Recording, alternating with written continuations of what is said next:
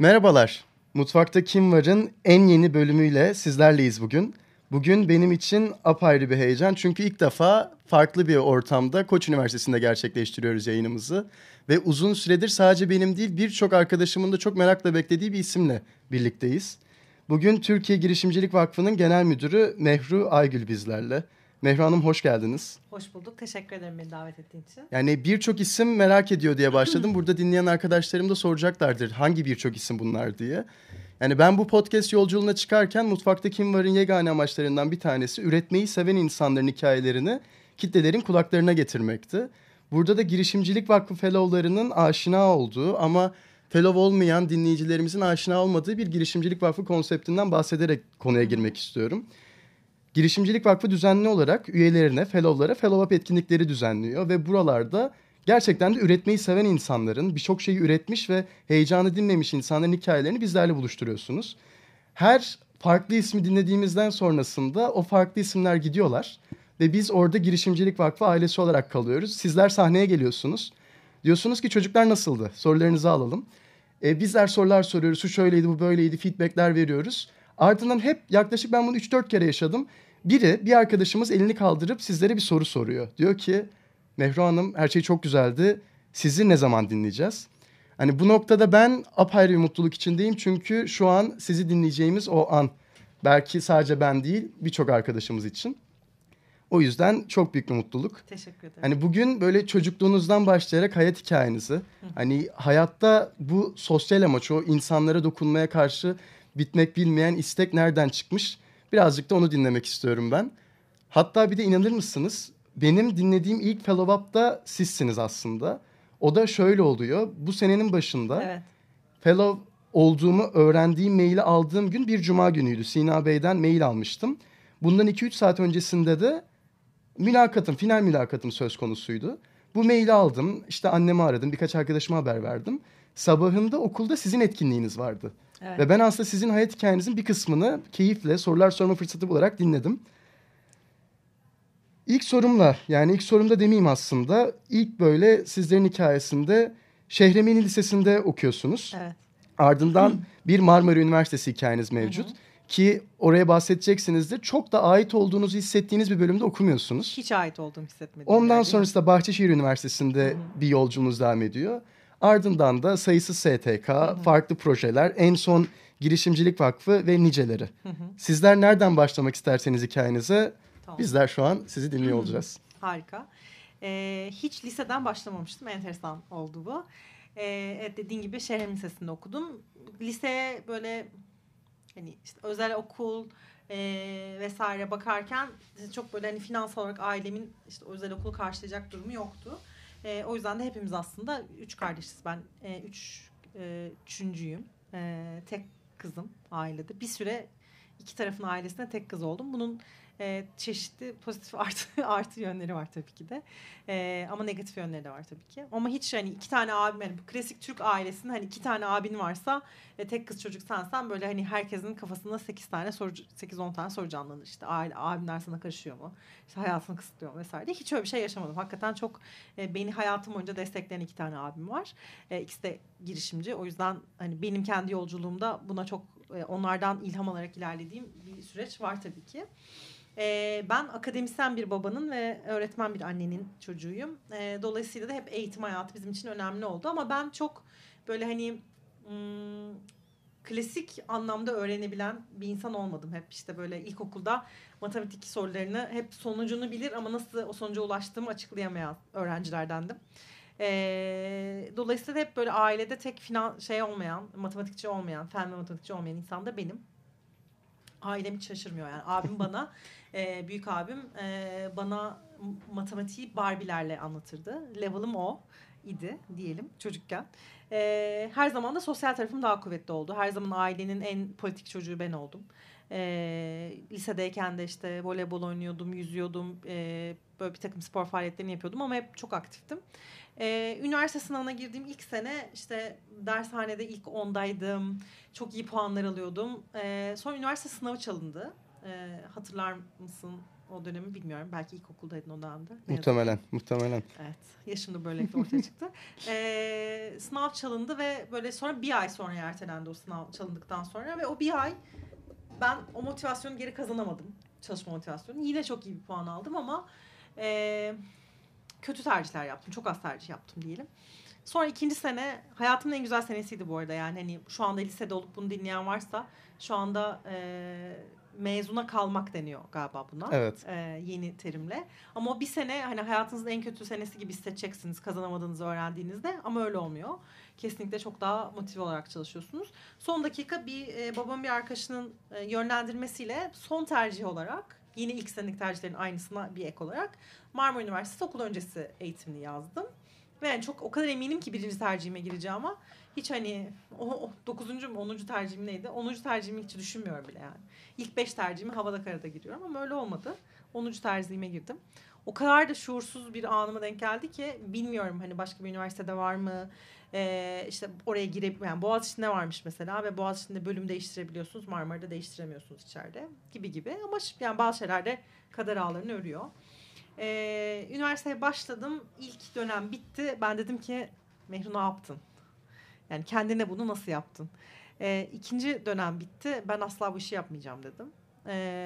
Çünkü ya birçok bence bunun şeyi var. Yani şu anda ülkedeki o zamanda bu zamanda eğitim sisteminin düzeni, öğretmenlerin yeniliğe açık olmayışı gibi hani böyle genellemeyeyim tabii ki ama benim deneyimlediğim deneyimler öyleydi. Dolayısıyla ben kendimi burada göremedim ve hiç ait hissedemedim.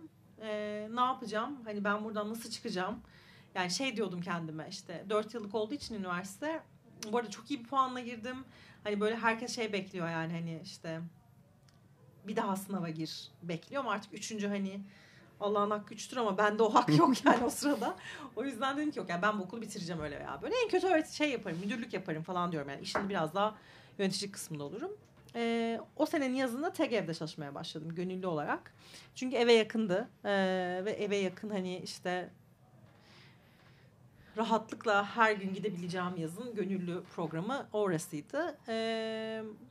Orada çalışmaya başladığımda da bir ay sonra yanlış hatırlamıyorsam bir ay sonra TEGEV'in yeni bir projesi vardı. Eğitim Gönüllüleri Üniversite Kulüpleri diye. Orada proje asistanı olarak çalışmaya başladım. Yani profesyonel olarak para kazanıyordum yani maaş alıyordum. Ve 19 yaşındaydım. Tabii hani çok güzel bir şey hani kendi paranızı kazanmak falan 19 yaşında. Ama bir yandan da çok ilham verici bir şey. Çünkü aslında hani yapmaya çalıştığımız şey bugüne kadar hep çocuklarla çalışmış ve gençleri sadece gönüllü olarak konumlandırmış bir vakfın yeni bir gençlik örgütlenmesini kurmaya çalışmaktı. O sırada da İbrahim Betil biraz sivil toplum camiasına aşina olan insanlar bilir. İbrahim Bey Türkiye'de sivil toplum kuran isimlerden bir tanesidir. İbrahim Bey'le tanışma ve onunla birebir çalışma fırsatını yakaladım. Sonra kader ağlarını ördü. İbrahim Bey TEGEV'den ayrıldı. Ben de onunla beraber ayrıldım. Çünkü aslında bizim projemiz bunun bir parçasıydı ayrılış sürecinin. Ve Toplum Gönülleri Vakfı'nı kuran ilk 5 gençten biri oldum İbrahim Bey'in öncülüğüyle. 19-20 yaşımda tam 20 yaşındaydım. 20 yaşımda Toplum Gönülleri Vakfı'nı kurdum. Kurduk yani yaklaşık 90 kişilik bir mütevelliyet üyesi grubu ve 5 gençle beraber. Tabii çok şey öğrendim. Yani böyle burnum sürte tam manasıyla İbrahim Bey inanılmaz bir liderdir. Çok öğreticidir, çok ilham vericidir ama zordur yönetici olarak. Burnum sürte çok şey öğrendim. Yani nasıl işte mütevelliyet üyesi olan işte Türkiye'nin önde gelen iş dünyası insanlarıyla nasıl konuşulurdan tutun. Hani o işte işin stratejisi nasıl yapılır, nasıl bir fikir, bir grup insan bir fikrin etrafında bir araya getirilir. Çok şey öğrendim. Yani bugün kimsem, hani başarılı veya başarısız kimsem bunun en önemli sebeplerinden biri İbrahim Bey'dir. Hayatta hakikaten en önemli şanslarından bir tanesi. Burada hemen ufak bir soru sormak istiyorum. Hı-hı. Şimdi sizlerle alakalı benim kafamda çınlayan yegane kelimelerden bir tanesi give back. Hı-hı. Hani bu işte öğreniyorsunuz, gidin öğretin. Hı-hı. Algısına tutkulu bir insansınız siz. Bunu aşılamaya çalışıyorsunuz gençlerle buluştuğunuzda. Burada birazcık şey diyebilir miyiz? İbrahim Bey'in hani vakti zamanında sizin sevmediğiniz bir üniversite hali, kendinize ait hissetmiyorsunuz. Ardından 3. sektörde gitgide bu sefer o hani tamam üniversite öğrene duralım ama benim galiba öğreneceğim şeyler sokakta algısıyla Kesinlikle. İbrahim Bey aslında galiba sanki o give back tohumunu size böyle atmış gibi geldi bana şu an. Ya da biraz daha önceye mi dayanıyor bu? Yani şöyle yani annem de babam da her zaman hani yaptıkları işte ya da kendi etraflarında hep sivil toplum kuruluşlarına çalışan, hani onları destekleyen, gençleri, kadınları destekleyen insanlar oldular ama yani İbrahim Bey'in bana verdiği ilham bambaşka bir şey. Bir kere 19-20 yaşındasınız ve yani İbrahim Bey gibi işte Toplum Gönülleri Vakfı'nı kuran insanlar gibi ülkenin önde gelen insanları, işte İbrahim Bey o zaman Garanti Bankası'nın eski genel müdürüydü. TEGEV gibi bir kurumu kurmuştu. Yani böyle bir insan diyor ki sen benden daha önemlisin. Bu ülkenin yarını sensin, bu ülkenin geleceği sensin. Ben seni desteklemeliyim, ben senin yolunu açmalıyım. O yüzden bu vakfı siz kurmalısınız diyor. Ve bu tabii ki hani inanılmaz bir şey yani. İnanılmaz bir sorumluluk bir yandan ama inanılmaz bir geri verme. Yani size verdiği özgüven, size verdiği o size inanmasının verdiği güç çok muazzam kesinlikle. O yüzden tabii ki evet o tohumların ilkini kesinlikle İbrahim Bey attı hayatımda. Ben bir de bizim burada yani Girişimcilik Vakfı'nda yapmaya çalıştığımız şey de biraz benim de kişilik yapımla da bağlantılı olabilir. Ben biraz insanlardan öğrenmeye inanıyorum. Yani evet hani çok şey okuyabiliriz. Yani çok hikaye, yani insanların hikayelerinden öğrenmenin daha önemli olduğunu düşünüyorum. Deneyimlerden öğrenmenin. O yüzden çok teori değil de pratikte bir insanın biraz daha. O anlamda doğru söylüyorsun. Doğru bir noktaya parmak bastın. Sonra olaylar biraz her şey gelişti. Bir süre Toplum Gönülleri Vakfı'nda işte yönetim kurulu üyeliği yaptım. Hala mütevelliyet üyesiyim. Kurucu mütevelliyet üyesiyim. Yönetim kurulu başkan yardımcılığı yaptım. Sonra işte bundan 5 sene önce yönetim kurulu başkanlığı yaptım. Çalıştım bir sene orada. Bütün rollerimden ayrıldıktan Bu ilk sonra. ciddi sorumluluklar çok küçük 20'li yaşlarınıza tekabül ediyor 20, aslında ama değil mi? tabii Yani yani. sizler o sırada okuyorsunuz. Tabii. Aynı zamanda böyle bir Aynen. vazifenin altındasınız. Aynen yani böyle hani 7-24 TOG'la yatıp kalkıyordum yani hafta sonu, hafta içi sürekli seyahatler. İşte mesela Bingöl'de deprem oldu. Hadi gidiyoruz toplanıp gençler Bingöl'e gittik. Böyle 24 saat otobüsle. Şimdi yani böyle geriye dönüp bakıyorum da hani o zaman yapılacak şeyler bunlar. Şimdi hani beni 24 saat otobüse oturtamazsınız. Ama hani çok çok zevkliydi, çok şey öğrendim. Çok iyi dostluklar kurdum. Hala çok hayatımda olan insanlar var orada. Ve hala hayatımın bir parçası tabii ki de o. Sonra üniversiteden mezun oldum. Yani büyük bir şans eseri. 4 yılda o okul bitirdim yani. İyi de bir ortalamayla bitirdim. Mezun oldum ve işte hani hepiniz yani bu yaşta okuldan mezun olduğunda herkesin yaşadığı şeyi ben de yaşadım. 4 senedir çalışıyordum halbuki o sırada. 3,5 senedir. Ben ne yapacağım? Ya ben ne olacağım? Benden ne olur, ne olmaz? Evet tamam sivil toplum sektöründe kalmak istiyorum. Kesinlikle böyle bir şey yapmak istiyorum. Orada hiçbir soru işaretim yok. Ama çıktığım okul sebebiyle de benim bir uzmanlığa ihtiyacım var. Yani benim bir şekilde kendimi zaten çok küçük bir çevre olan sivil toplum çevresinde bir şekilde bir uzmanlıkla bağdaştırmam lazım dedim. Ama bunu yapabilmem 4 senemi aldı da doğru da bir karar vermişim. Yani yüksek lisansla lisans arasında 4 sene var benim. 5 sene var hatta. Çok doğru bir karar vermişim. Yani iyi ki daha sektörü görerek, içeride neye ihtiyacı olduğunu görerek ve benim güçlü yanlarımı daha iyi anlayarak, biraz daha yaş alarak bunu yapmış olmak. İletişimde master yaptım ama o arada üniversiteden mezun olduktan sonra biraz böyle hani tamam evin küçük çocuğuyum, tek kızıyım. İşte çalışıyorum ediyorum kendi bir hayatım var ama tabii ki ailemle yaşıyorum hala vesaire. Bir yandan da geleneksel bir ailedeyim yani. Ben gideceğim. Yani ben bir yere gideceğim yani bir şekilde ya işte gönüllü olarak çalışacağım bir yerde ya çalışacağım ya master'a gideceğim ama ben gideceğim yani bir gitme ihtiyacı ama Yurt dışı burada evet, kastınız değil mi? Yurt dışı ve böyle şey hani içimden böyle engelleyemediğim bir coşku geliyor gitmekle ilgili. Çünkü hayatım boyunca ailemle yaşadım. Ve yani İstanbul'da yaşayınca şey gibi bir lüksünüz olmuyor yani. Hani puanlarınız da iyiyse ya hayır ben yine de İzmir'de okuyacağım. Olmuyor yani. Hani burada en iyi üniversite İstanbul'da, Ankara'da. Hani İstanbul'da ya da Ankara'da oturuyorsanız ya da İzmir'de oturuyorsanız halihazırda başka bir yere gitmek çok olmuyor yani. Çok da istemedi ailem. Ben de o zaman dinleyesim varmış yani yazmadım. Sonra dedim ki ben gidiyorum. İspanya'da bir gönüllü programına başvurdum. Türkiye'den ilk gidecek insanlardık, vize alamadık. Böyle hayallerim suya düştü. Barcelona'ya gidiyordum bir sene yaşamaya. İspanyolca öğrenecektik falan. Sonra başka bir eğitimdeyken Finlandiya'dan bir ekiple tanıştım ve Finlandiya'ya gittim. Bir sene yine gözü kapalı bir gençlik merkezinde çalışmaya gittim. Bir sene kalamadım. Başıma bir takım olaylar geldi. 10 ayda döndüm. Finlandiya'nın en kuzey noktalarından birinde işte 6 ay gece 6 ay gündüz eksi 40 derece artı 19 derece arasında geçen bir 10 ay geçirdim. Yani ben yapan deneyimlerden bir tanesi kesinlikle çok çok çok zor bir deneyimdi. Hani ilk kez yalnız olmak ve tamamen yalnız olmak yani hani neredeyse hiç Türk yok. Hani Türkçe konuşabildiğiniz biri yok. Ne olursa olsun o bir insan o şeyi arıyor yani o konuşabilmeyi arıyor ne kadar. Yani derdinizi hani İngilizce anlatmak bir tık daha zor bir şey hayatta. Ama çok şey öğrendim, çok büyüdüm kesinlikle. Sonra döndüm. Pişman değilsiniz ama geriye Yok. dönüp baktığınızda. Kesinlikle pişman. Yani hiçbir deneyimimden pişman değilim. Finlandiya'dan hiç pişman değilim yani. Ben bir daha olsa yine gider miydim? Evet giderdim. Orada verdiğim kararların bazılarını değiştirirdim. Ama hani değiştirebilirdim yani şu anki aklımda tabii ki. Ama verdiğim hiçbir karardan pişman değilim. Bundan hiç değilim yani. Çok şey öğrendim. Burada bir kıyaslama odaklı soru soracağım. Şimdi Tabii. siz ilk Finlandiya'ya gittiğiniz vakit yani sanıyorum sivil topluma dair böyle en net yurt dışı deneyiminiz o vakit yaşanıyor. Tabii. Ama ondan öncesinde Türkiye'de sivil toplumu biliyorsunuz. Hı hı. Yani bizler de böyle şeyi sormayı çok severiz. Yani işte ya Türkiye şöyle yapıyor ama yurt dışında şu şöyle. Yani gittiğinizde böyle bir gerçekten burada üçüncü sektör çok farklıymış. İyi ya da kötü yanda böyle bunları gördüğünüz oldu mu yoksa hani sizin için aynı oyundu, aynı kurallarla orada devam ettiniz?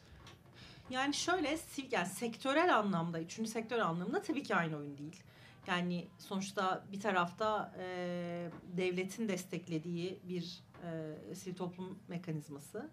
Diğer tarafta yani burada Türkiye'de biraz daha kendi başına ayakta kalmaya çalışan bir sivil toplum sektörü vardı o zaman. Şimdi şu anda bir tık daha farklı belki durum ama çok hani işte atıyorum Milli Piyango İdaresi Finlandiya'daki belirli bir gelirini ülkedeki sivil toplum kuruluşlarına dağıtıyordu mesela gibi hani böyle bir takım hani finansal anlamda da hukuksal ve uygulama anlamında çok daha farklı bir yerde tabii Finlandiya. Her konuda farklı bir yerde bu arada. Yani İskandinav ülkelerinin hani insan hakları, demokrasi, işte örgütlenme özgürlüğü vesaire bütün dünyada bence örnekler yani sadece Türkiye ile alakalı bir durum değil yani bu coğrafyayla alakalı değil. O yüzden çok bambaşka bir yer. Ben gençlik merkezinde çalışıyordum. Yani gençlerle çalışıyordum yine. Orada alkol ve uyuşturucu bağımlısı olan gençlerle çalışıyordum. O bambaşka bir deneyimdi tabii yani işte. Şöyle düşün. 6 ay gecedesin yani. Ve bunun içine doğmuşsun. Ve hayatının neredeyse 10 ayında falan her sene 10 ay güneş görmüyorsun. Çok da kolay bir şey değil tabii yani içine doğsan bile. Yani sonradan gidince bile ben insomnia oldum mesela 21 gün uyumadım. İlk gittiğim 2. ayında. Dolayısıyla hani çok zor bir şey. O bağımlı insanlarla çalışmak bambaşka bir deneyimdi tabii. Hani bir daha çalışmak ister miyim? Hayır. Ama hani enteresan bir deneyimdi tabii ki. Ama çok farklı. Yani şöyle çok farklı şeyleri karşılaştırmaya çalışmak olur. Bunu yapmak. O yüzden çok karşılaştırmak doğru değil bence. Yani çünkü orada yapı yani ülkenin kuruluş yapısı bile çok farklı. Onlar da mesela çok ırkçılar. Hani buraya doğru baktığında benim yaşadığım yer 20 yıldır beraber yaşama kültürüne alışmaya çalışan, ondan önce ormanın içerisinde birbirinden çok uzaklarda yaşayan insanlarmış. Mesela özellikle hani farklı ırktan gelen insanlara karşı çok ırkçılar. Yani bambaşka her ülkenin bambaşka derdi var aslında. Ardından geri döndünüz. 6-7 aylık bir Finlandiya serüveninden sonrasında. Evet yaklaşık 10 aylık bir serüven sonrasında döndüm. Sonra zannediyorum ki ben döneceğim. Bu kadar deneyimim var. Bu kadar genç yaşta bu kadar deneyimim var. Ve hemen iş bulacağım. Tabii ki öyle olmadı. Ve böyle çok tatsız bir dönemde döndüm. Yani döndüğüm gün işte dedem vefat etti. Arkasından 20 gün sonra dayım vefat etti falan. Böyle biraz tatsız bir dönem oldu benim için. Ve böyle bir 6 ila yani galiba 6-7 aylık bir işsizlik dönemi geçirdim. Ama hala işte gönüllü çalışmaya devam ediyorum. TOG'a gidiyorum, geliyorum. Eğitmenlik yapıyorum. Yani TOG hayatının büyük bir bölümünde eğitmenlik yaptım zaten. Eğitmenlik yapıyorum falan. Sonra bir arkadaşımın vasıtasıyla yeni kurulmakta olan Moda Tasarımcıları Derneği diye bir dernekle çalışmaya başladım. Ben tabii çok idealist bir genç olarak işte moda sektörüne getireceğim. bir sivil toplum kuruluşu olarak düzen getireceğim. İşte modacıların haklarını, tasarımcıların haklarını işte koruyacağız vesaire falan diye hayal ederken kurumun hiç öyle bir hayali olmadığını fark ettim bir sene sonra. Ve böyle 6 ay sonra, yani çalışmaya başladıktan sonra 6 ay sonra o beraber çalıştığım arkadaşım ayrıldı işten ve ben onun rolünü üstlenmek zorunda kaldım. 24-25 yaşındaydım yanlış hatırlamıyorsam. 24-25 yaşındayken genel sekreter oldum. Hani hayatımın en zor 2 senesiydi kesinlikle. Hani zor yönetici, zor insanlarla çalışmak deneyimi bence hayatta herkese çok şey öğretiyor. Bence hani o 2 senelik deneyimin sonunda şey söyleyebiliyorum. Böyle rahatlıkla yani zor yönetici yok. Yönetemeyen çalışan var yani kesinlikle. Mutlaka herkesi yönetebilirsiniz. Nasıl yöneteceğinizi öğrenmeniz gerekiyor. Ama ben o 2 senede öğrendim yani zor insan nasıl yönetilirmiş. Zorlu bir ekipti benim için. Ve hani sonuçta benim hayattaki hep dürtüm başta senin söylediğin gibi yani inandığım şeyi yapmak ve gerçekten insanların hayatına dokunacak şeyler yapmak oldu. Ve orası benim için aslında inandığım bir yer değildi. Genç yaşta başarılı olmaya ya da işte bir şeyleri büyük bir şeylerin içinde olmaya alışınca başarısız olma hissiyatıyla barışmak çok zor bir şey. Ve bence hani geriye dönüp baktığımda söylüyorum hani orası benim full performans çalışmadığım evet işimi yine de iyi yaptım ama çok daha başarılı olabileceğim bir yerdi ama ben orası için doğru insan değildim. Orası benim için doğru yer değildi. Ama bu serüven 2 sene sürdü bu arada. Çünkü bir yandan da hani bırakmak istemiyorsunuz. Başladığınız işi bir noktaya getirmek istiyorsunuz. Hani Türkiye'de yapılan birçok ilki yaptık. İşte moda haftası, işte ulaşılabilir moda ile ilgili bir sürü proje, işte etkinlik vesaire. Ama benim için o serüven 2 senenin sonunda bitti. Ne zaman dediniz ki hani Mehruh yeter artık sen bu olayda devam etmeyeceksin? Bir kırılma anı var mı orada? Olmaz mı?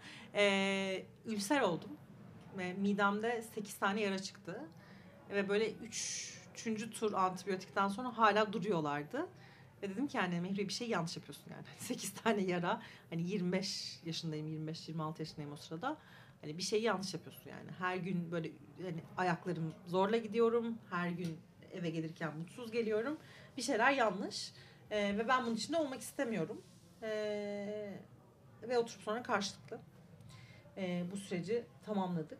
Ve çok böyle hani benim insani değerlerime, iş etiğime uymayan bir takım durumların içinde kalmak zorunda kaldım diyeyim. Kurumdan bağımsız. Hı hı. O yüzden de olmak istemedim. Karşılıklı birlikte iyi gitmediğimize karar verdik diyelim. Sonra yine böyle kısa bir işsizlik dönemi. Kısa diyorum ama o zaman bana sorsaydın yani Allah'ım ben 6 aydır evde oturuyorum falan modundaydım. Ama o sırayı şey olarak geçirdim. Yani bir sene aslında danışmanlık yaptım. İşte moda tasarımcılarında beraber çalıştığım birkaç tasarımcıya sosyal sorumluluk tarafında danışmanlık yaptım. O sırada master'ımı bitirdim. Tezimi yazdım. Bir anaokuluna yönetici danışmanlığı yaptım. Çünkü benim diplomamla anaokul açabiliyorsun. O dedim ki madem boşum. Böyle ailemi, bir arkadaşları da böyle bir şey yapıyorlardı. Dedim bari hani işe yarasın. 4 yıl okudum bari bir işe yarasın. Bir süre öyle bir süreç yaptım. Sonra bir kez daha anladım asla bu işi yapamayacağımı. O sırada evlendim. Yani evlilikte tam o sıralar. Yani 2009'dayız şu anda. Evet 2009'dayız. Sonra evlendiğim sırada bütün aşağı yukarı danışmanlıkların hepsini bitirdim. Bir 5-6 aylık yine şey döneminden sonra, nekaat döneminden sonra Avrupa Birliği'nde çalışmaya başladım. Ki hani hayatımın diğer dönüm noktası da Avrupa Birliği. Balkanlar ve Türkiye'de çalışan, ona odaklanan bir teknik destek programında çalıştım. Hem iletişim hem program uzmanı olarak. 4 senede Türkiye'deki bütün sivil toplum kuruluşlarıyla çalıştım neredeyse. İnsan hakları tabanında çalışan, işte engelliler, kadınlar, çocuklar, gençler, herkese çalıştım. Türkiye'de ve Avrupa'da. Balkanlarda özellikle. Benim için yani hem ekip, beraber çalıştığım iş arkadaşım, hem de işin kendisi benim için çok öğretici oldu. O 4 senenin sonunda ne yapmak istemediğimi biliyordum bir kez daha. Yani artık ülkeden bağımsız bir şey galiba. Bu benim kim olduğumla, kime dönüştüğümle alakalı. Biraz daha farklı sektörleri bir araya getirebilen, farklı insan gruplarını ve uzmanlıkları bir araya getirebilen ve biraz daha aslında içinde finansal modellemesi olan işlerin içinde olmak istediğime karar verdim. Çünkü 3. senesindeyken Avrupa Birliği'nin bir sosyal girişimcilik eğitimine katıldım. İNSEAD'da. İNSEAD bir sertifika programına katıldım. Ve orada böyle ilk kez sosyal girişimcilik kavramıyla ve işte dünyada sosyal girişimci nasıl olduğuyla tanıştım. Sonra buraya gelip burada bir sosyal girişimcilik konferansı yaptık uluslararası. O benim için yok ya, ben hani girişimcilik benim hani ilgimi çekiyor dediğim alan oldu. 4 sene sonra Avrupa Birliği'nden ayrılırken Özyeğin Üniversitesi'nin girişim fabrikasında sosyal girişimcilik programını ve master'ımın getirdiği deneyimle de kurumsal kimlik, yani girişim fabrikasının kurumsal kimliğini dönüştürdüğüm bir iletişim serüvenine başladım. 9 ay orada çalıştım. Bir seneye yakın, tam 9 ay demeyeyim şimdi. Orada da inanılmaz şeyler öğrendim. Yani çok iyi, yani girişimcilik ekosistemini bilen insanlar için İhsan Ergin'le birlikte çalışıyordum. İhsan birlikte çalışması çok keyifli bir insandır. Çok şey öğretir size. Çok arkanızda durur her zaman. Benim için çok güzel bir deneyimdi. Ama o sırada TOG'dan bir arkadaşım, yani TOG'da beraber çalıştığımız, beraber gönüllülük yaptığım bir arkadaşım beni Sina Afra ile tanıştırdı. Ve biraz böyle şey oldum, yani ben hani İhsan'a kendimi şey derken buldum, yani ben galiba devam etmeyeceğim. Yani başka bir şey beni daha çok heyecanlandırıyor. Yani hala çok iyi arkadaşız, o yüzden çok hani kötü ayrılmadık tabii ki. O da beni çok destekledi bu yeni serüvende. Sina Bey de bana hayalini anlattı. Yani hiç hayatında sivil toplumla ilgili bir deneyimi, yani TÜSİAD dışında bir deneyimi olmamış. Daha önce bir dernek, vakıf kurmamış. Ama bir hayali vardı. Marka fonu satış sürecinden sonra bir vakıf kurmak istiyordu. Ve gençleri desteklemek, gençlere ilham vermek istiyordu. Çünkü kendisi 40 yaşında girişimci olmuş. Ve ona kimse 40'ından önce hani girişimci olabilirsin dememiş ya da o ilham vermemiş. O yüzden şu an senin içinde bulunduğun programı hayal ederek vakfı kurduk. 2013. Tam bu 2013 kısmına gelmeden, çünkü birazcık daha sanki girişimcilik vakfı ile olan hikayeniz Chapter 2 olacakmış gibi geliyor bana. Aynen. Podcast. Orada da böyle hani çıkartacağımız çok konu var, başlık var. Şunu, iki şey sormak istiyorum. Yani şu vakte kadar kaç dakikadır konuşuyoruz? Neredeyse yarım saattir konuşuyoruz. Dinleyen arkadaşlarımız 2-3 cümleyi çok duydular. Bir, işte şuradan ayrıldım, ne yapmak istemediğimi tekrardan fark ettim. İki de çok şey öğrendim. Yani durmadım Orçun, çalışmıyordum. 6 ay işsizdim. Hani ama o sırada işsizdim diyorsunuz. Normalde alıştığımız işsiz.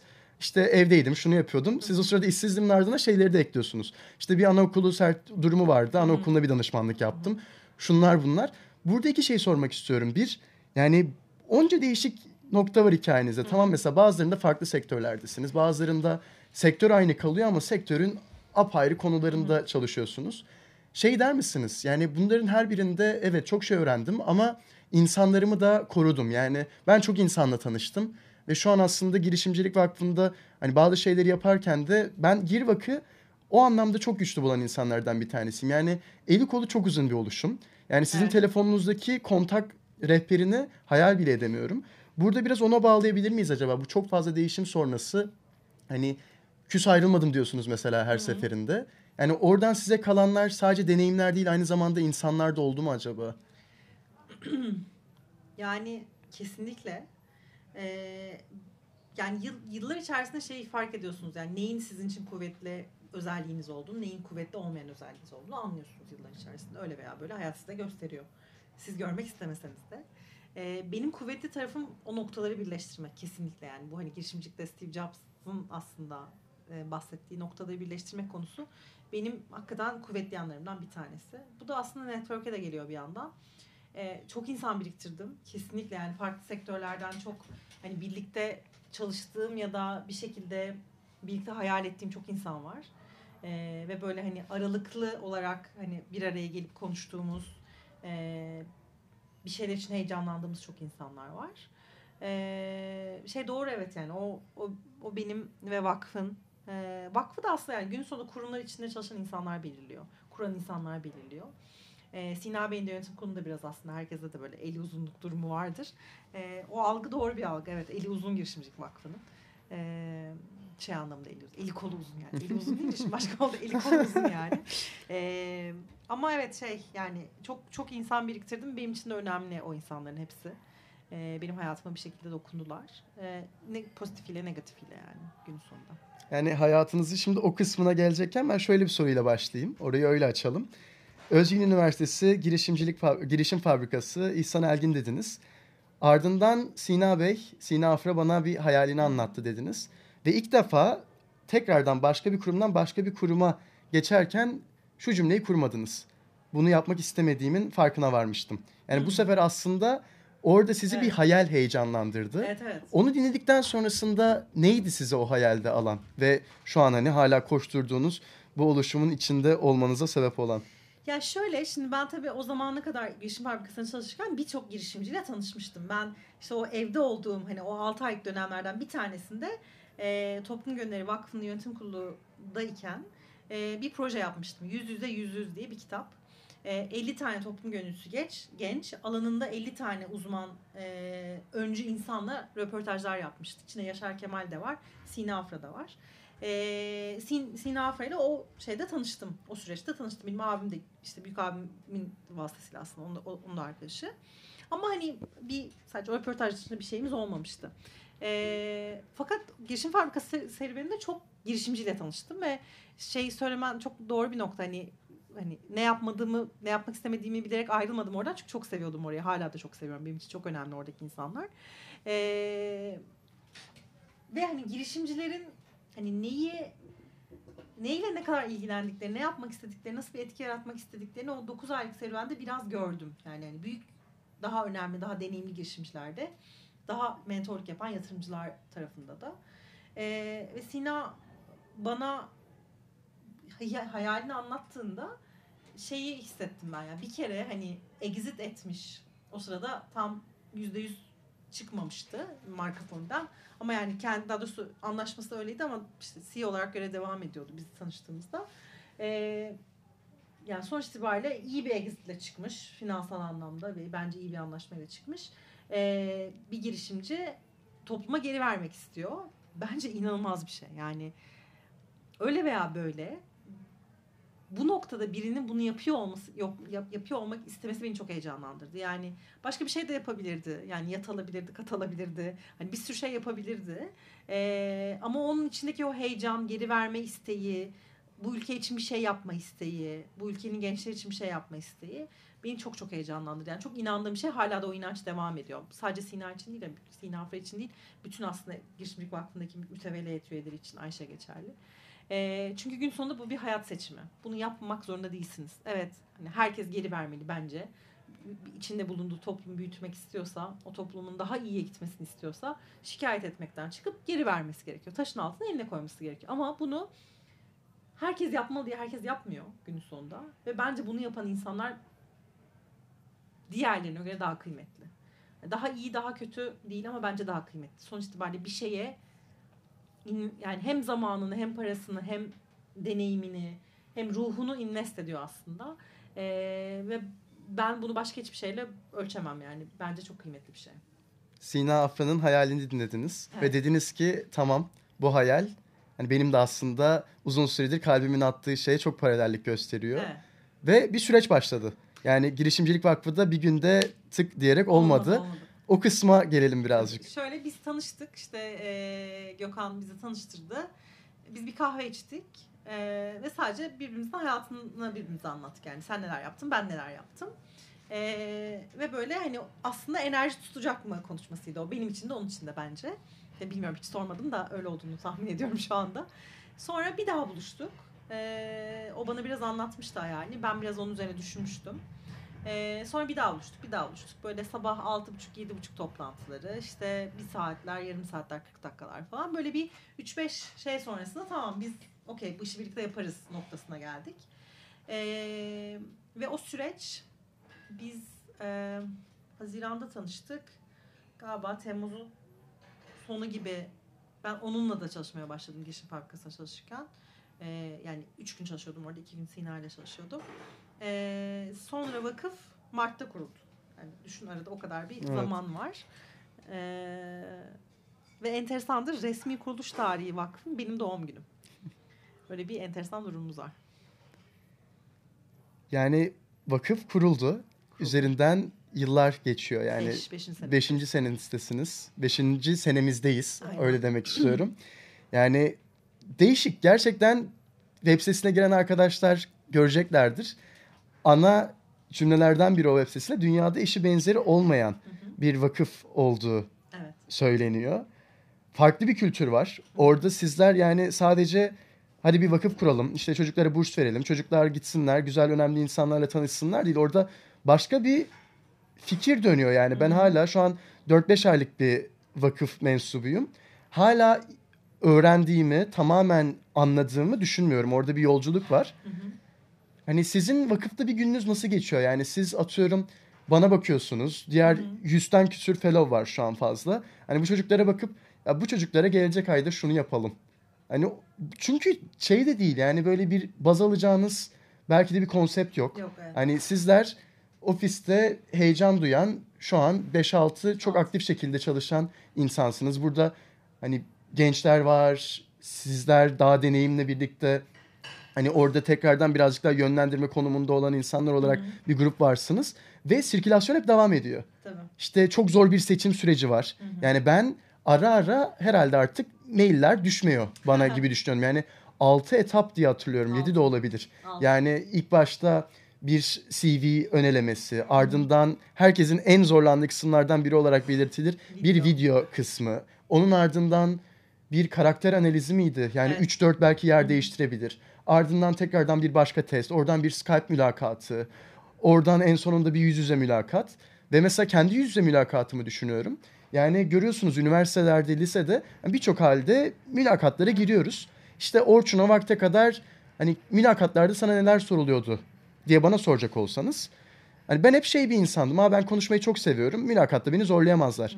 Neden? Çünkü işte şunu yaptım, bunu yaptım, şöyleyim, böyleyim. Bir şeyler anlatıyorsunuz. Birçok arkadaşım da eminim ki böyledir bunu dinleyen. Girişimcilik Vakfı mülakatına oturdum ben. Yani dinlediğim soruları düşünüyorum. Hani her birinde gerçekten önce bir su içtim.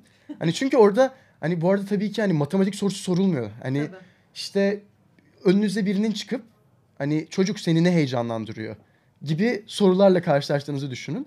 Yani bunları neden bu sorular, neden bu süreç, neden bu yöntem, hani neden? Ben bunu sormak istiyorum. Çok soru oldu.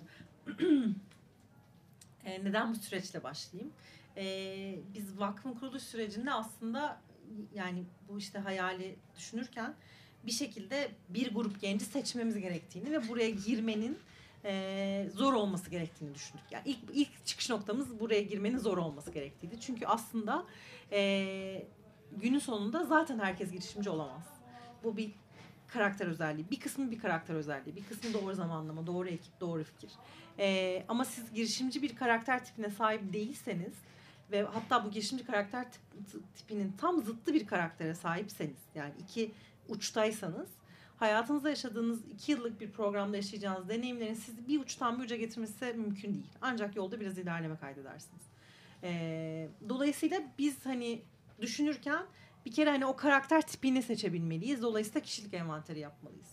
İşte kendini iyi ifade edebilen gençler olmalılar. Çünkü aslında bu gençler bu ekosistemin liderleri olacak. Bu ekosistemin ilhamını bu ekosisteme dahil olmayan gençlere, ailelere yaygınlaştıracak. Çünkü aslında vakfın çıkış noktası girişimci kültürünü yaygınlaştırmak. Yani senin annen, baban sen kendi işini kurmak istediğinde sana çocuğum dur ya bir SGK'lı işe gir, bir işte özel sektöre gir, işte özel sağlık sigortan olsun demeyecek. Seni destekleyecek ne zaman ki? O zaman aslında bu ülkenin girişimcilik kültürü değişmeye başlayacak. O yüzden de bizim bu kültürü yaygınlaştıracak liderlere, elçilere ihtiyacımız vardı. Aslında yolculuk böyle başladı. Fellow programı ve Fellow programı eşsiz bir program. Dünyada benzeri yok seçim sürecinin ve kendisinin. Seçim sürecini dizayn ederken de ne kadar zor olabilir üzerine gittik. Yani evet hani mantıklı ve bilimsel bir süreç olması lazım bir yandan. Bir yandan da zor olması lazım ve böyle bir süreç kurguladık. İlk 2-3 sene 5 adımdı. Sonra 6 adıma geçirdik. Yani bir adıma daha ihtiyaç duyduk. Sayı çoğaldıkça, başvuru sayısı çoğaldıkça aslına bakarsan. Neden böyle bir süreç? Şimdi genel olarak girişimcilik programları fikirleri destekler. Yani siz fikrinize başvurursunuz. Tabii ki takımınıza bakılır. Bu fikri hayata geçirebilecek bir takım mı? Bu takımda cevher var mı yok mu diye bakılır. İşte eğer ilerlemiş bir girişimseniz işte müşteriyle konuşmuş musunuz, fatura kesmiş misiniz falan filan. Ama bizim yapmaya çalıştığımız şey fikirden bağımsız ya da zamandan bağımsız girişimci olabilecek ve bu bakış açısını yansıtabilecek, bu dünyayı yansıtabilecek gençleri seçmek. Dolayısıyla da biz aslında liderleri arıyoruz. Biz yatırım yapacağımız gençleri arıyoruz. Dolayısıyla da zorlu bir süreç.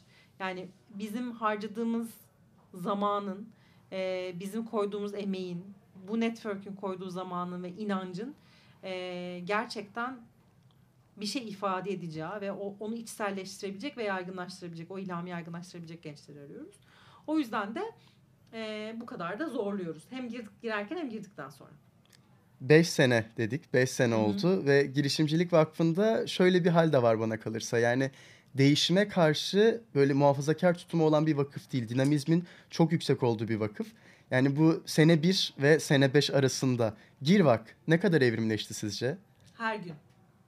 Yani temel şeylerimiz var evrimleşmeyen ve evrimleşmeyecek. Yani programın yarısının kadın olması, işte üniversiteden, coğrafyadan, yani Türkiye içinde coğrafyadan bağımsız olmamız gibi. Program için söylüyorum. Ya da hani girişimci kültürünü yaygınlaştırmak için farklı gruplarla çalışmak olmak gibi şeyler değişmeyecek her zaman. Ana amacımız kültürü yaygınlaştırmak olacak ama yapış şeklimiz, biz aslında biraz kendimizi startup gibi konumlandırıyoruz. Yani biz işte ilk evresi tamamlanmış bir startup'ız şu anda. Büyüme eğrisinde olan bir startup'ız. O yüzden biraz klasik STK vakıf anlayışından ziyade daha böyle sosyal bir değer yaratmayı ve bir etki yaratmayı hedefleyen bir şirket gibi çalışıyoruz. Kültürümüz öyle yani. İş yapış şeklimiz öyle aslında. Yani verimlilik esasına dayanıyoruz. İşte etkiyi ölçmeye inanıyoruz. Yarattığımız etkiyi ölçmeye inanıyoruz. Bu yüzden de çok dinamiyiz. Yani bizde çok hızlı karar alınıyor. Bizde çok hızlı yeni projeler, yeni fikirler çok hızlı çıkıyor. İşte sizden her etkinlik sonrası bir değerlendirme istiyoruz ve o değerlendirmeler bizim için çok kıymetli. Sizin yaptığınız değerlendirmeler eğer gerçekten bir çoğunluğu yansıtıyorsa ve gerçekten yapılabilecek değişikliklerse o değişiklikleri yapmaya ve o değişimi yaratmaya çalışıyoruz. O yüzden de çok dinamik bir yapıyız. Çok genç bir vakıfız yani. Hem vakıf olarak genciz hem ekip olarak çok genciz. Ben hariç. Ekibin kendisi genç. Ama bu şey demek değil bir yandan da yani. Evet biz bu kadar hızlı değişiyoruz. Ama bizim bir oturduğumuz bir baseline var artık. Yani bir deneyimin üzerine oturuyoruz. Ve o deneyim bize zaten sınırlarımız demeyeyim ama çerçevemizi veriyor yani. O çerçeveyi de sınır olarak algılamamak lazım. Her zaman yapılmayanı yapma, ekosistemde daha önce yapılmamış olanı yapma ve gerçekten etki yaratma ve verimlilik üzerine düşünerek hareket ediyoruz. Kararlarımızı öyle veriyoruz yani. Yavaş yavaş kapanış sorularıma geçen birazcık daha artık böyle genel girişimcilikle alakalı birkaç sorudan sonrasında tabii ki vedaya doğru gideceğiz sanıyorum Mutfakta Kim Var'ın bu bölümünde. Yani 5 sene öncesinde bir hayalle dediniz ki artık Türkiye'de bir şeyler değişsin. Bunun üzerine emekler harcandı, onca saat çalışmalar yapıldı. Ve şu an bu hayal ilk başta belki de 2 insanın kulaklarında bir hevesken yüzlerce insana dokundu. Girişimcilik Vakfı an itibariyle mezunlarıyla, aktif fellowlarıyla, içinde çalışanlarıyla çok büyük bir yani tutku dolu aile. Ve şimdi tekrardan bir üniversitenin içindeyiz şu an biz bu konuşmayı yaparken. Yani bundan 5-10 sene öncesinde ki bu üniversitedeki birçok genç de yani ülkemizdeki birçok üniversiteli genç gibi yani bir şeyler üretelim, heveslenelim. İleride üniversite bittiğinde bir şeyler yapalım aşkıyla yanıp tutuşan insanlar. Gel gelelim mesela şu an ben koridorlarında dolaştığımda okulumun yani bundan 3-4 sene önce işte abi ne yapacaksın mezun olunca diye sorduğumda ya danışmanlık düşünüyorum. Belki yurt dışında bir iş olur. İşte bankada çalışırımlar varken hani şu an sizler de çok görüyorsunuzdur. Ya işte nereye bakarsam neyi değiştirebilirim gözlüğüyle herkes bir girişim kuracağım, bir şey yapacağım. Böyle bir aşk yavaş yavaş koridorlarda yankılanmaya başladı. Sizce Türkiye yani şu an evet girişimcilik bir trend. Herkes çok yazıp çiziyor, çok konuşuluyor. Her an bir şey internette, sokaklarda, farklı yerlerde var. Nereye gidiyor? Sizce şu an çizgi Türkiye ve girişimcilik açısından doğru mu? Ya da bazı hatalar da var mı? Ne düşünüyorsunuz? Yani şöyle bizimki gibi ülkelerde büyüme bu zamanda, yani bu yıllarda, artık son belki 5 yıldır sadece teknolojiyle olacak. Artık hani sanayisel büyümenin çok mümkün olmadığını hepimiz biliyoruz yani. Çünkü doğal kaynakların artık sınırına gelmek üzereyiz veya geldik. Dolayısıyla hani bir ülke büyüyecekse bugünden sonra bu coğrafyada veya başka bir coğrafyada bu teknolojiyle olacak. Dolayısıyla teknoloji dediğiniz anda işin içine girişimcilik giriyor zaten. Yani yeni bir şeyler yaratma heyecanı, gördüğü bir sorunu teknoloji kullanarak çözme ihtiyacı giriyor. Bir de tabii jenerasyonel bir gerçek var. Yani bu jenerasyon, daha Z jenerasyonu dediğimiz jenerasyon biraz daha kendini coğrafyadan bağımsız görüyor. Yani onun derdi sadece içinde yaşadığı ülkenin ya da şehrin derdi değil. O dünyanın dertleriyle dertleniyor. Onları çözmek istiyor. Ve aslında daha makro bakıyor. Daha bütün dünyaya bakıyor. Özellikle de işte İngilizce biliyorsa ve hani kendini bu alanda geliştirdiyse. Dolayısıyla hani ikisi bir araya geldiğinde bence inanılmaz bir potansiyel var şu anda bu ülkede. Bir de tabii Türk insanı şeye çok yatkın. Hayatta kalmaya çok yatkın yani. Ne olursa olsun survive etmeye, ne olursa olsun çözmeye, hani bunu hallederiz abi durumu aslında hepimizin dilinde olan bir şekilde çözeriz ve gerçekten bir şekilde çözüyoruz hepimiz. Dolayısıyla hani o bütün bunlar, kültür, teknolojik büyüme ve gençlerin, bu jenerasyonun istekleri bence çok büyük potansiyelin üzerinde oturuyoruz ülke olarak. Doğru yönlendirmek, doğru kanalize etmek çok önemli. Gençlerin, yani bu yaş grubunun, üniversite öğrencilerinin şu anda sabırlı olmayı, sabretmeyi ve başarısızlıkla yüzleşmeyi öğrenmesi gerekiyor. Bence en çok zorlanılan şeylerden 2 tanesi bu. Hani o büyümenin çok hızlı olmasını, çok hızlı bir noktaya gelmeyi hayal ediyor gençler genel olarak. Ve çok da başaramamaya, yapamamaya çok tahammülü yok. Ama hayat ne yazık ki o kadar toz pembe değil. Biraz daha zor bir süreç herkes için. Başarısızlık da hayata dahil. Dolayısıyla hani girişimcilik tarafına baktığımda ülkenin durumu, çok büyük bir potansiyel var. Çok güzel girişimler, çok iyi girişimciler var. Önemli olan bunu daha da nasıl büyütürüz, daha nasıl geliştiririz, nasıl daha çok destekleriz. Yani köstek değil de destek nasıl oluruz bu gençlere ya da bu girişimcilere, ona bakmak lazım. Daha çok insanın girişimcilik kültürü hakkında bilgi sahibi olması lazım. Çünkü aslında girişimcilik sadece iş kurmak değil. Girişimcilik bir bakış açısı. O bakış açısına sahip daha çok insan olması lazım. Dolayısıyla yapılacak çok şey var. Ama zaten bunu yapmak için bu vakıf var. Bunun gibi, bizim gibi kurumlar bu alanda çalışmak için var. O yüzden bence iyi bir noktadayız. Daha da iyi bir noktada olacağız. Yani umut etmeyi kaybetmemek lazım. Umut etmeyi bırakmamak lazım. Yani bu ülke bu kadar genç bir ülke olduğu müddetçe daha umut edilecek çok şey var bence. Evet. Mehru Hanım, yani sizlerin eklemek istediği son bir şey var mı? Öyle sorayım. Çok teşekkür ederim beni davet ettiğin için. Bir kere çok keyifli. Yani bir fellow'la böyle bir söyleşi yapıyor olmak benim için çok kıymetli. Ben hep şeyi soruyorlar bana, yani şimdi gençlerle çalışıyorsun çok uzun zamandır. Kendin de bu yollardan geçtin. Ne olacak bu gençlerin hali? Bence şeyi unutmamamız lazım. Yani bir kere senin için ve senin jenerasyon için, yani senin yaş grubun için söylemiyorum ama bizim yaş grubu için, sizle çalışanlar için, sizi destekleyenler için şeyi unutmamak lazım. Bir kere hepimiz aynı yollardan geçtik farklı zamanlarda. İnsan onu çabuk unutuyor. Yani sen de bundan 10 sene sonra şey diyeceksin. Ya işte ben böyle değildim ama üniversitedeyken diyeceksin. Halbuki sen de öyleydin. Hepimizin farklı zamansal algının dışında aynı şeyleri yaşıyoruz. Benzer şeyleri yaşıyoruz daha doğrusu. Dolayısıyla o bakış açısını kaybetmemek lazım gençlere karşı. Ve gerçekten hani ne yaşanırsa yaşansın umut etmeyi, inanmayı bırakmamak lazım. Çünkü hani sen umut etmekten vazgeçersen, ben umut etmekten vazgeçersem, yarattığım etrafımızda etki bırakan insanlar umut etmekten vazgeçerse, o zaman genel olarak toplumun umut etmesinden vazgeçtiği için suçlamamak lazım. Önce bizim etki alanı olan insanların bir şekilde etki alanı yaratmış ya da öyle bir role sahip olma şansına sahip şansını edinmiş insanların umut etmeyi bırakmaması lazım. Ve çalışmayı bırakmamız lazım. Diyecek bir şey bende kalmadı. Sizler çok güzel nokta koydunuz. Mutfakta Kim Var da bugün Mehru Hanım bizlerleydi. Ben sizi dinlemeyi hep çok seviyorum. Eminim ki yayını dinleyenler sadece fellow'lar değil birçok arkadaşımız da çok keyif alacak. Çok teşekkür ederim. Kırmadınız, teşekkür vaktinizi ederim. Ne ayırdınız. Diğer yayınlarda görüşmek üzere. Kendinize iyi bakın.